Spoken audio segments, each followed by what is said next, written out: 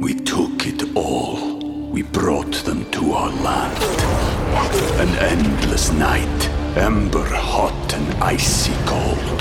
The rage of the earth. We made this curse. Carved it in the blood on our backs. We did not see. We could not, but she did. And in the end... What will I become? Senua's Saga. Hellblade 2. Play it now with Game Pass. Welcome to Dear Prudence. I'm your Prudence, Janae Desmond Harris. Today, we're answering letters about whether to reject invitations from friends with filthy homes, how to cope when everyone at the office thinks you're a cheater, and what to do when you suspect your ambitious partner is about to burn out, and you're secretly kind of excited about it, in my opinion. Here to help me out today is Candice Lim, the co-host of ICYMI, Slate's podcast about internet culture. She comes to Slate from NPR, where she was an assistant producer at Pop Culture Happy Hour. Welcome to the show, Candice. Hi, I'm so glad to be here.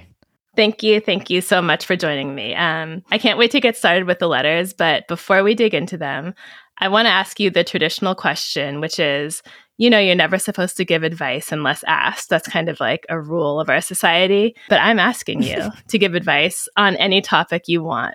What's an unsolicited thing that you just want to tell people about? So, Janae, are you the type of person who, sends your friends birthday texts on their birthday?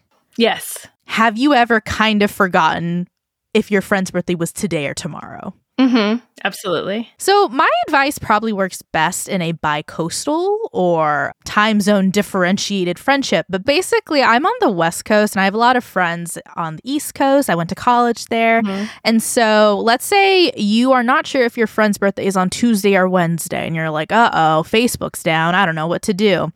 Here's my advice. Mm-hmm. You text them at 11 p.m. PT. Pacific time, okay? You say happy birthday. Don't say more. Don't say yesterday, today, blah, blah, blah. Mm-hmm. Either you get the date right and it's Tuesday and you've just made it under the clock and you're like, yes.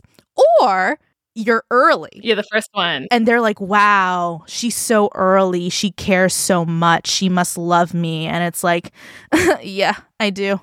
That's really good. Thank you. That's really, really good advice. I actually have been thinking about birthday acknowledgements. Sure. I'm just going to go ahead and give my own piece of unsolicited advice. You know the Instagram birthday post? Mm-hmm. It's kind of, I don't know about you, but I think Instagram stories are a lot of work. I have to really focus in. I tend to make mistakes and have to redo them. I'm not always in a place to do an Instagram birthday acknowledgement. And I used to kind of feel like I can't do it for one friend if I haven't done it for all my friends. Right. And my advice to myself that I've recently taken is just to let that go. If a friend's birthday falls on a day where I have the time, I have the ability to deal with Instagram and I have something to say, I'm going to post something. And if it doesn't, I won't. And I don't think anyone out there is keeping score or really bothered. And I think whatever I do is nice and nobody cares if I don't do it. So I'm not worried about fairness anymore. Exactly. And I mean, I'm not going to say birthdays are not important. I think they take many places of importance in many different cultures. I am just saying, if you are at a certain age, mm-hmm. you have a life, you have work, you have kids, right. You have a cat, and you are mad because your one friend didn't IG story your birthday. Yeah. We're going to ask the toxic question. We're going to ask, is it time to break up? Right. Also, final thought, I think the birthday acknowledgement should be in proportion to how important a person's birthday is to them. Totally. Some people just don't care. Mm-hmm. And someone with 4 kids and a husband and a busy job who has never been a birthday week person isn't going to give a damn. Someone who may be single and out on the town and really into social media may care more about that. So it just make the birthday wishes match the personality. Exactly. Candice and I will dive into your questions after a short break.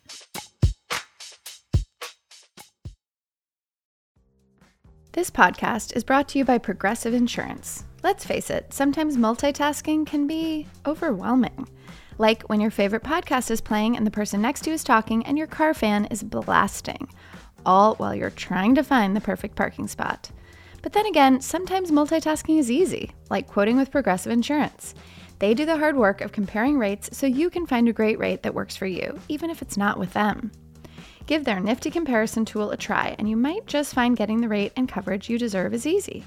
All you need to do is visit Progressive's website to get a quote with all the coverages you want, like comprehensive and collision coverage or personal injury protection. Then you'll see Progressive's direct rate, and their tool will provide options from other companies, all lined up and ready to compare, so it's simple to choose the rate and coverages you like.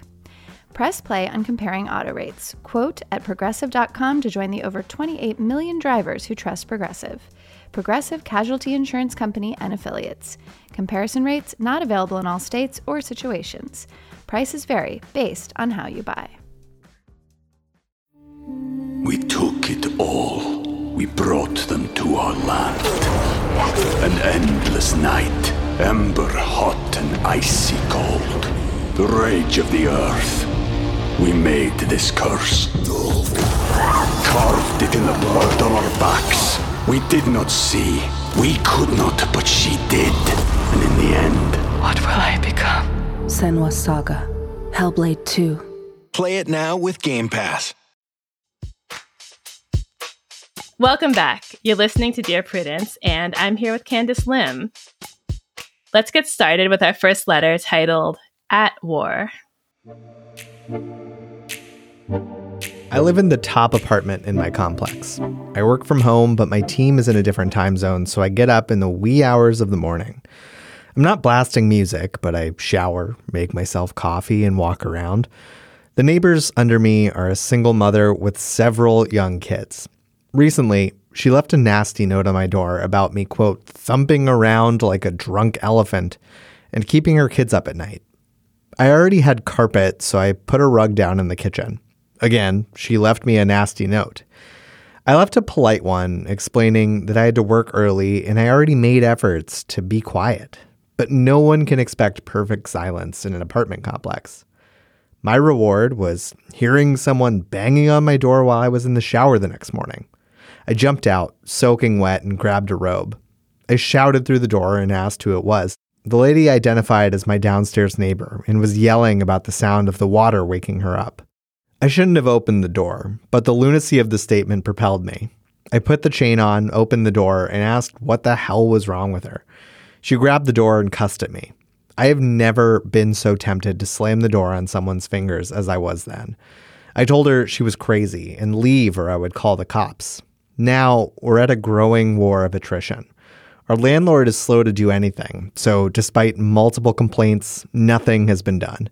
She bangs on the ceiling if I so much as breathe, and I have taken to wearing my cowboy boots and really stomp around when she does.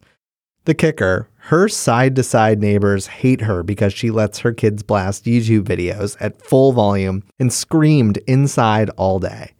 I'm tempted to recruit them, but I really just want my life to go back to normal. I've lived here for 5 years and have never had a problem before. Help. So I think I've probably mentioned a few times on the podcast that I'm not confrontational. It's definitely a weakness of mine. So even though this isn't a great situation, I'm almost impressed by just how willing to fight these people are. Yeah. Oh, God. There's so much to pick apart here. The first one is that there's something about that first note. That first note, the drunk elephant. Mm-hmm. Usually, in my experience, when a roommate has hit me with a note, it's happened, it's fine. Mm-hmm. It usually means that they've been thinking about it a lot and they just couldn't take it anymore. They put it on paper, post, go to work. However, I really do side with the writer here because I have definitely been that person in the apartment complex who thinks they're doing everything right to be considerate, and yet there is just someone who is annoying you and you don't want to say anything, but then you're kind of I live here every single day, right, and I have to deal with this thing. I actually turned to our friend Google for some tips on how to solve this problem. All I found was story after story about people figuring out creative ways to terrorize their neighbors in retaliation for making noise. I think there are no solutions here. I'll just give you some of the suggestions I found. Quote, I lived upstairs in an apartment, and the guy below me would come home after the bars closed and whoop it up with music and laughing, and I had to get up and go to work every morning. So every time he did that, I would get up when my alarm went off because he had gone to bed by then and pull out my vacuum cleaner and put it right over his bedroom, turn it on and let it sit there while I was in the shower for a good 45 minutes. One more. I told them 1,000 times their kid was being loud, and their response was, quote, "You can't tie up a kid." Oh. Which, by the way, is not the case.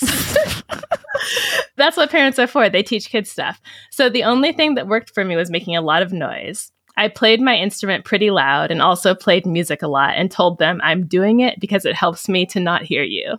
So people are just kind of at war over this whole apartment noise thing.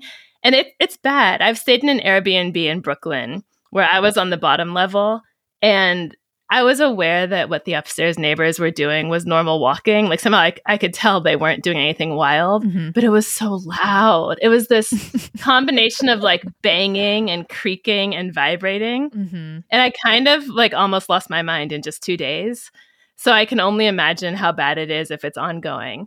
And I can imagine the perspective of the person who's like, I should be allowed to walk. Yeah, and it's tough too because I was staying in my friend's place when her next door neighbor would just blast Netflix. The walls are shaking. And I know that they couldn't really tell, and I had talked to them once. They were nice, but I also was just kind of like, you do realize that like I can hear this from a different bedroom. But the difficulty here is like, what do I want to fight? Do I want to fight the neighbor or do I want to fight the noise? Because if you want to fight the noise, you're going with the Google recommendations you brought up, Janae, right? Of being like, just fight the fire with fire, make more noise. My thing is, this neighbor seems to be maybe a little aggressive, a little poundy on the door. So my question is like, I don't want to escalate it to the point where it gets really physical, and I don't want to harm any people. Also, keep in mind, I think it adds some texture to it and some complication that the people who are being disturbed are the children. Like the innocent children who, maybe they're not that innocent. They watch loud YouTube videos, but they're the ones who are being woken up. And here comes my bias as a relatively new mother. Sure. She said a single mother with several young kids. I saw that, yeah. So this is one person taking care of multiple kids, which I don't even know how you do it. I can only imagine how frustrating it is if you're having like your 1 hour of rest in the day and all your kids wake up because someone's taking a shower at 5 a.m. I lose it if I'm walking my son in the stroller and a motorcycle goes by and wakes him up from his nap. And that's like a one-time thing. I do have some empathy for this woman downstairs. Yeah. I also want the letter writer to be able to live their life and take a shower in the morning. No, I think that's the difficult thing. Both people here, valid sides, both people dealing with things that the other does not know of, or at least they don't know the full extent of how annoying everything is. If I was like a little wacky, I would straight up say, hey, switch apartments, and just like get a taste of that life. But Yeah.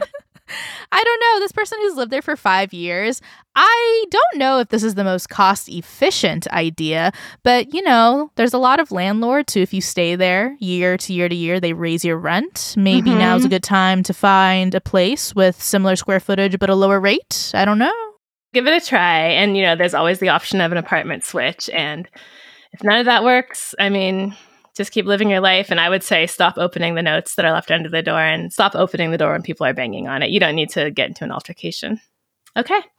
So our next question is titled, Love You, but Not Your Mess. I have always been a very clean, organized person and was raised to keep a clean home, particularly when entertaining guests. My husband is the same. However, many of our friends seem to not have gotten the adult housekeeping memo, and it's starting to cause tension in our relationships. In our 20s, it was easier to overlook, but now we are in our mid-30s and still receive invitations to dinner parties or gatherings where the host home is, quite frankly, a complete mess. We're talking garbage and clutter everywhere, toilets black with dirt, mold in the bathrooms, weeks-old cooking splatter in the kitchen, sticky floors, no soap or clean hand towels, and sinks full of old, smelly, dirty dishes. Several of these friends also have pets, which adds to the grime. Some of them live a fair distance, so we are usually invited or expected to spend the night as well, usually on unwashed sheets and stinky pillows. All but one of them are well off and could certainly afford to hire a regular housekeeper or cleaning service, but claim they don't think it's important. We love these people dearly, but cannot relax or enjoy their company surrounded by the grossness. How can we preserve our friendships and our sanity? I could just smell that stinky pillow, couldn't you? There's just like a used, unwashed pillow at someone else's house just has a unique odor, and this letter brought it to life. Yeah, and there's a stain. Yeah. It's kind of yellowish. It's very flat. Uh-huh. I'm going to come in a little hot here. Okay. I'm having a hard time being on the writer's side here. Really? Just because this writer is going into other people's houses. Mm-hmm. It's not exactly her job to dictate the state of the hangout because it's not her house. Totally. Now, I will say straight up that like I'm actually a bit of the dirtier friend amongst my friend group. Mm-hmm. Someone has to be. Yeah, I sympathize with like putting the Roku remote in the wrong place. All of a sudden it's in the right place. Oh, my bad. Mm-hmm. But the thing is like, I just don't think it is exactly my entitlement to tell someone how to basically organize their house. Now, I'm seeing the toilet's black with dirt. That's bad. I wouldn't pee there. I'm seeing, the stinky pillows, the unwashed sheets. Yeah, that is Best Western right there. But the other half of me is like, you, writer, clearly have a standard of cleanliness that you have obtained and upkept. Can your friends go to your house? Yeah, I mean, to get back to the different complaints, there's kind of two categories of dirty things going on here, right? There's the sticky floors, clutter, cooking splatter, no clean hand towels, dirty dishes in the sink. These things aren't hurting you. Mm-hmm. Then there's the garbage everywhere, black toilets and mold, which gets a little more into like the illness, danger category of dirtiness. Mm-hmm. One's unpleasant to look at. One's maybe a health and safety hazard. But like you said, either way, I do not see a solution that involves you telling your friends to be cleaner. That's definitely part of it. The other half of me is like, there is a reason that I asked to hang out at like, I don't know, a coffee shop, perhaps a neutral place where I do not personally have to prepare for a guest to come.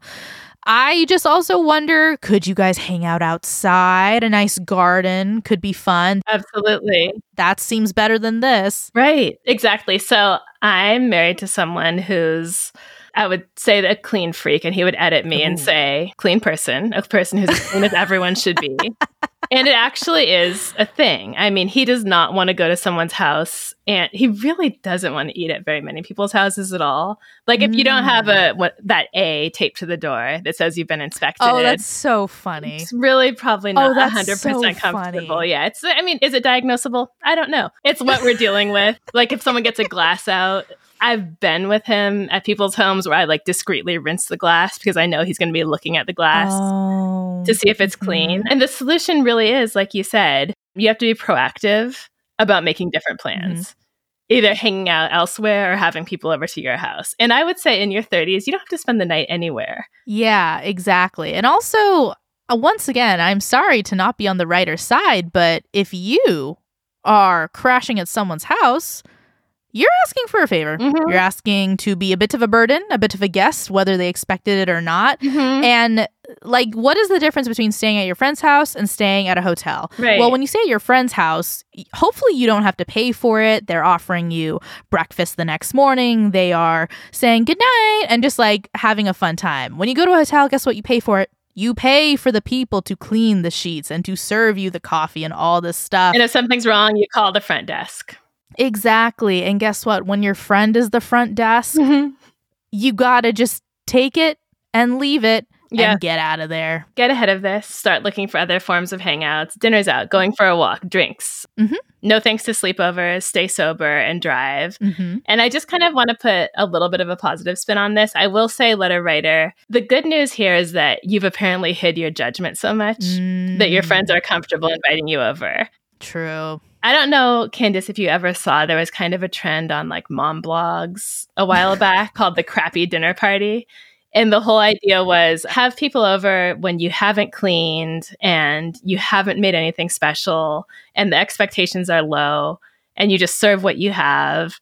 And the whole thing was like, we need to be real with our friends. We need to be comfortable. We need to not let having a perfect environment get in the way of connecting with people. Mm-hmm. And I mean, I think there's really something to that, and it probably would work for most people. Letter writer, like I said, the good news is that you've already made your friends feel that you're someone who they don't have to perform for, they don't have to prepare for. Try to hold on to that feeling. In other words, never let them know what you think about their homes. Let me just be very clear. There you go. Never let them know that you think they're filthy. Just try to steer the social activity elsewhere. Mm-hmm. And I will say, I think, writer, you ask at the end, how can we preserve our friendships and our sanity?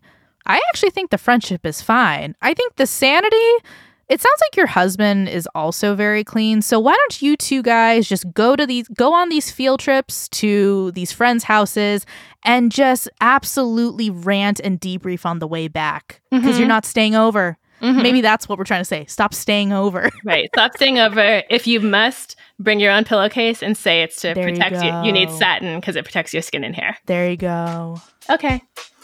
You're listening to the Dear Prudence Show. And when we come back, we'll be reading more of your letters. Stay with us. Hey, Slate listeners. I'm Christina Cauterucci, the host of Slow Burn, Gays Against Briggs. I want to tell you about a special event we're doing at the Tribeca Film Festival in New York City on June 13th. To celebrate this new season of Slow Burn and Pride Month, we're hosting an exclusive live taping of the show with special guests, including civil rights activist and Black Lives Matter organizer DeRay McKesson, comedian and singer Esther Fallick, Eric Marcus, the host of Making Gay History, and Sam Feder, director of the Netflix documentary Disclosure, about the depiction of trans people in film and television. We'll dive deeper into this season and talk about the lasting impact of the Briggs Initiative and the continued fight over LGBTQ rights in schools. It'll be the perfect way to celebrate Pride Month this June with LGBTQ stories and voices across generations. Again, that's June 13th at the Tribeca Film Festival in New York. You can get tickets now at tribecafilm.com/slowburn. Hope to see you there. Can't get enough Dear Prudence? Then you should definitely join Slate Plus, Slate's membership program. You'll get to hear me answer an extra question every week just for members. With your subscription, you get ad-free listening across the Slate network and unlimited reading on the Slate site, including all Dear Prudence columns, past and present. Go to slate.com/Prudie Plus to sign up. It's just $15 for your first 3 months. Again, that's slate.com/Prudie Plus. Welcome back to Dear Prudence. I'm here with my guest Candace to answer your letters, and the next one is titled, He's the Bad Guy Here. I made the mistake of dating someone I work with. We were together for about 6 months, and I recently broke it off when I found out he was regularly going through my phone and personal belongings in my home when he got mad one night and started questioning me on things he had found that he thought were inappropriate and indicated I was cheating on him. An old box of condoms he apparently counted every time he came over to make sure there weren't less. My sex toys, which I hadn't told him about. A couple screenshots of no sexual jokes I had sent to my brothers that he was convinced I must have sent to another man since they didn't go to him, etc. To be clear, I absolutely wasn't cheating on him or even casually speaking to anyone else. I told him it clearly wasn't going to work between us if he couldn't trust me and felt the need to go through my things constantly. He said that if I wasn't hiding anything, I wouldn't have any problem with him looking. I said I didn't see any reason for the breakup to affect our workplace as we don't directly work with each other. He called me some names that all involved accusations of me cheating and left. I stuck to my part, and I haven't talked about the breakup at work, just like I hadn't talked about the relationship. It's been 2 weeks, and the rumors at work have started to get back to me now. Apparently, he's been telling anyone who will listen about how I was cheating on him with multiple people and about all of the proof he found in my phone and around the house after he accused me and I denied it. I'm trying to ignore them, but I take a lot of pride in my job and my professionalism, and I hate that this false information is now out about me. Do I address this in any way? I have a strong personal and professional relationship with his direct supervisor. Do I speak to her in a professional manner about his inappropriate workplace behavior? Do I talk to her as a friend and give her the true story of everything and let her do what she likes with that? As your friends have probably all told you in the group chat, you dodged a bullet. Mm-hmm. This guy was, as the kids say, toxic. And this is the thing about dating at work, right? Dating a coworker is something no one is supposed to do. And also, I don't think anybody in history has ever not dated a coworker because it's a bad idea. You just do it and keep it a secret, right? Uh-huh. And it has huge benefits. It makes going to work fun. It makes you want to dress cute every day. It makes it exciting. And the flip side is that if it goes bad, you end up in this situation. Everyone knows your business. You're embarrassed. You're stressed out. You're worried about your professional reputation. I don't know. Tell the supervisor or not.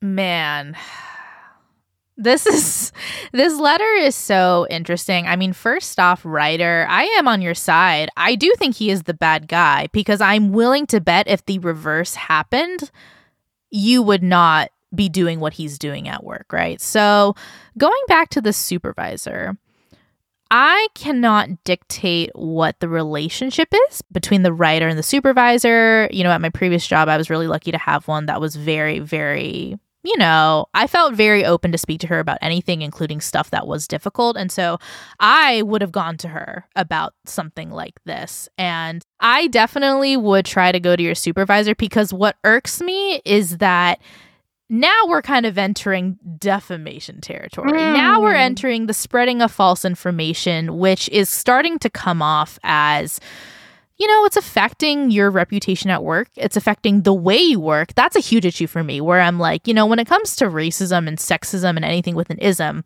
its purpose is to distract you from the work. And that is 100% what I think is happening here. Therefore, I think it's a valid work issue that should be taken to that type of level of like, supervisor, what should I do? Because what your supervisor will say is they'll listen, you tell them as much as you want to, and they will say, we can either escalate this to HR and you can speak to them, or we don't put you on any projects together. We get you a desk that's way farther away, different floor, something like that.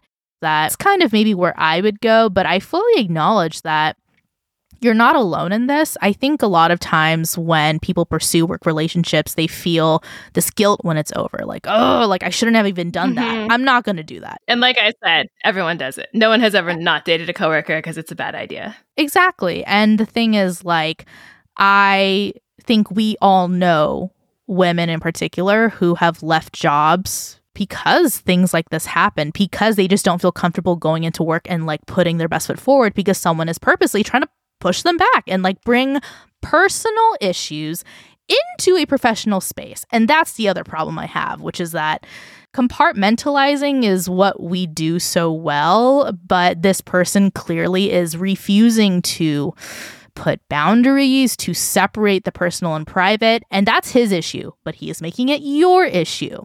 I don't like it.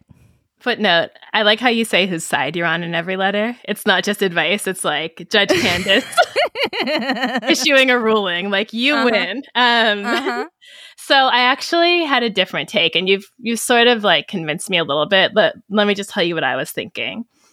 So I tried to put myself in the position of being this guy's manager or like any supervisor at the workplace. I'm busy getting my stuff done, meeting my goals, you know, having my meetings, what have you. And I'm vaguely aware of people talking about this relationship gone bad. I feel like if someone came to me to discuss gossip and corrections to gossip, I might actually see that person as less professional. Okay. My first feeling was that even addressing a relationship to a superior at work brings you down to his level, you know? So I just wonder if this letter writer is most worried about her professionalism, if she should just kind of try to rise above it and hope that people notice that the guy who's going around sharing his personal business with colleagues is pretty obviously the wrong one and the unprofessional one.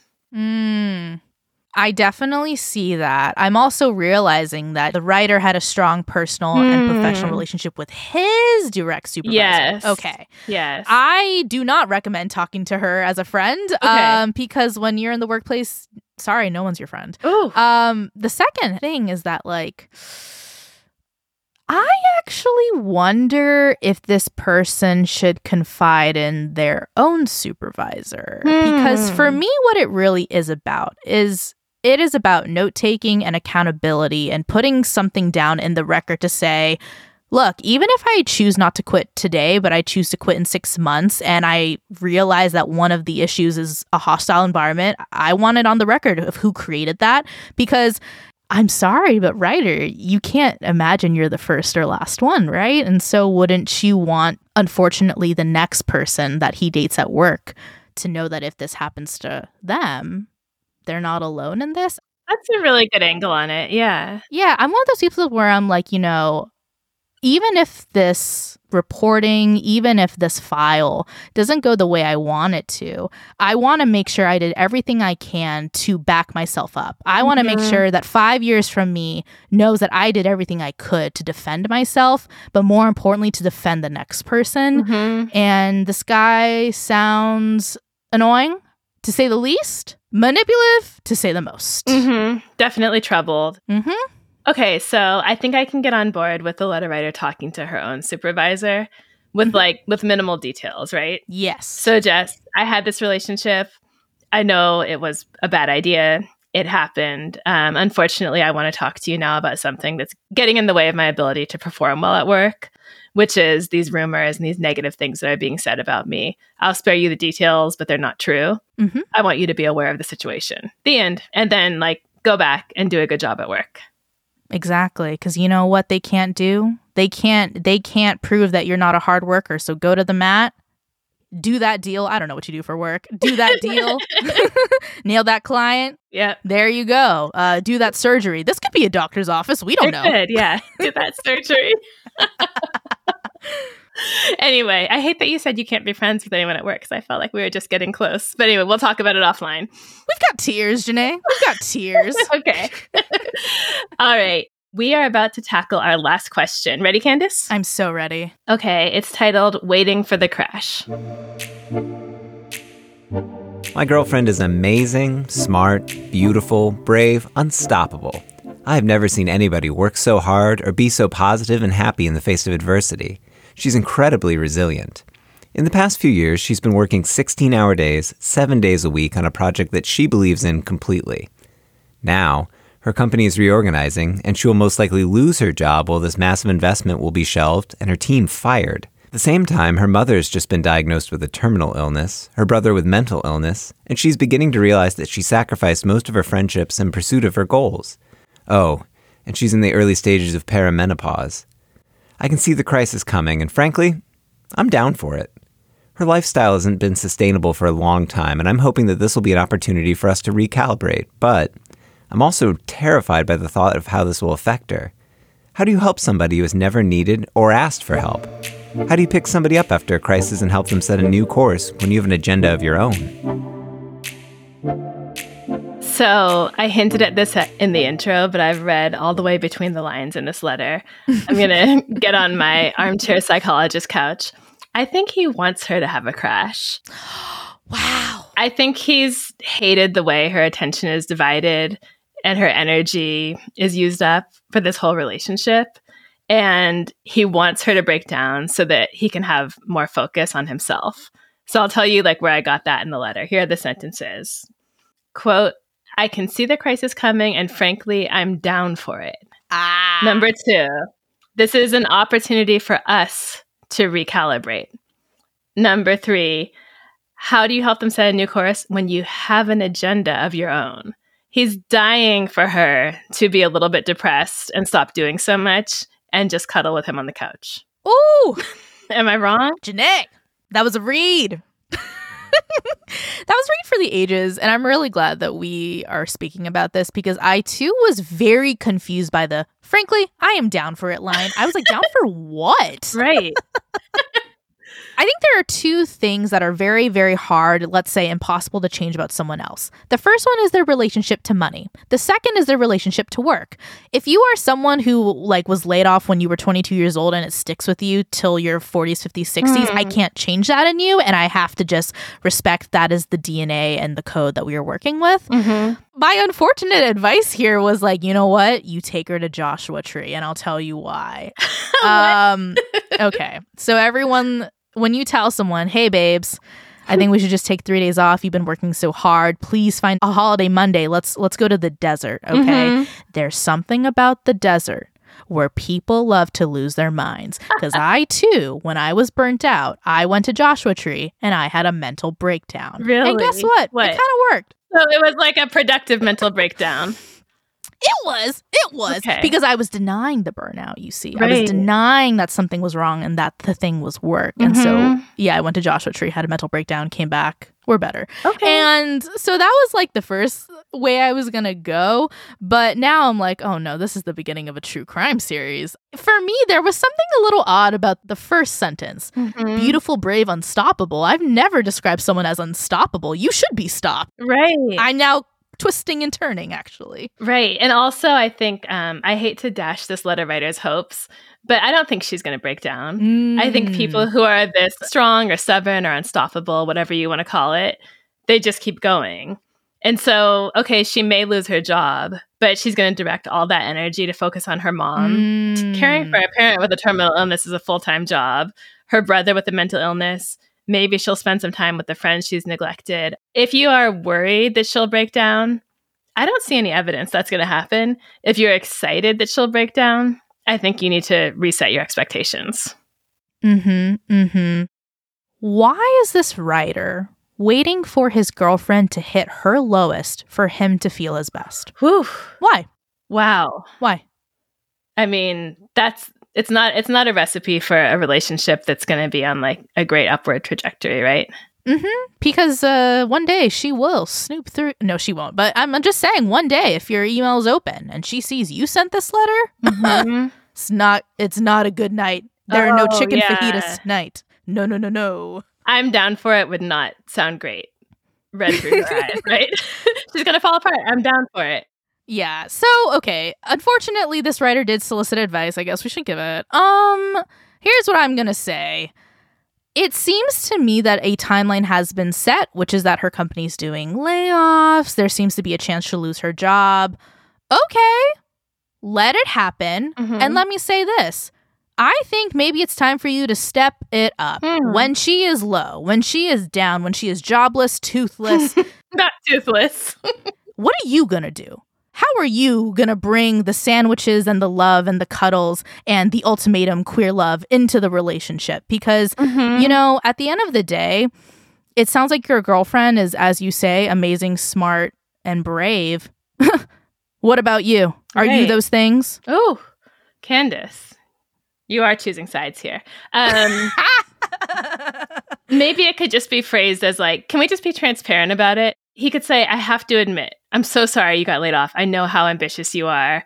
Part of me is just a little excited to have a little bit more of your time. I feel bad about it, but can we lean into just, you know, like you said, watching Ultimatum Queer Love together and doing a couple of things we wouldn't have time to do otherwise. And then he needs to ask himself, because she will get another demanding job. She will get back to who she was. Is that someone who you want to be with? Because I think people kind of are the way they are. And I think she's eventually going to be just as busy again. And is that a relationship that you want to have? Or will you always be down for a crash? Because I don't think that's a great way to live. It's just kind of a weird way to think about your relationship, which is, you know, like he said, waiting for the crash, waiting for things to fall apart. I mean, hey, what if the roles were reversed? Would you want your girlfriend to be writing letters about you like this? I doubt it. You know what it reminds me of? Like how some people just end up going on those prison dating websites and they love to date an inmate because that person is completely under control. Like they're not going to cheat. They're always going to take your calls.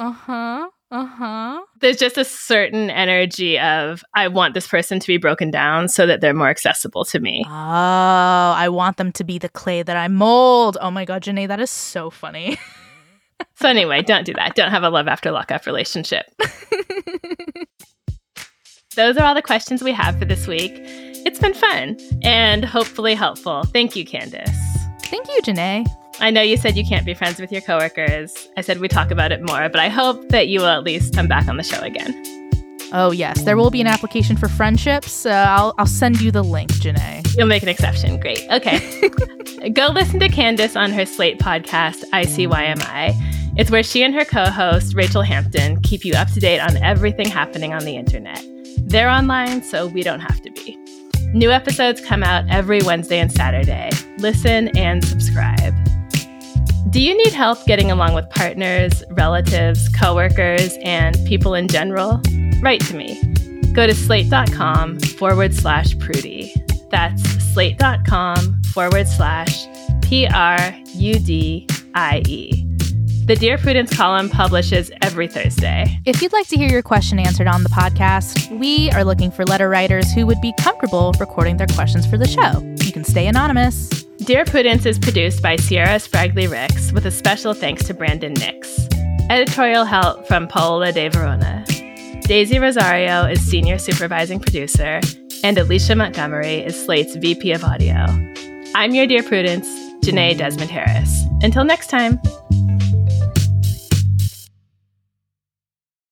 This is the story of the one. As head of maintenance at a concert hall, he knows the show must always go on. That's why he works behind the scenes, ensuring every light is working, the HVAC is humming, and his facility shines. With Grainger's supplies and solutions for every challenge he faces, plus 24/7 customer support, his venue never misses a beat. Call quickgrainger.com or just stop by. Grainger, for the ones who get it done.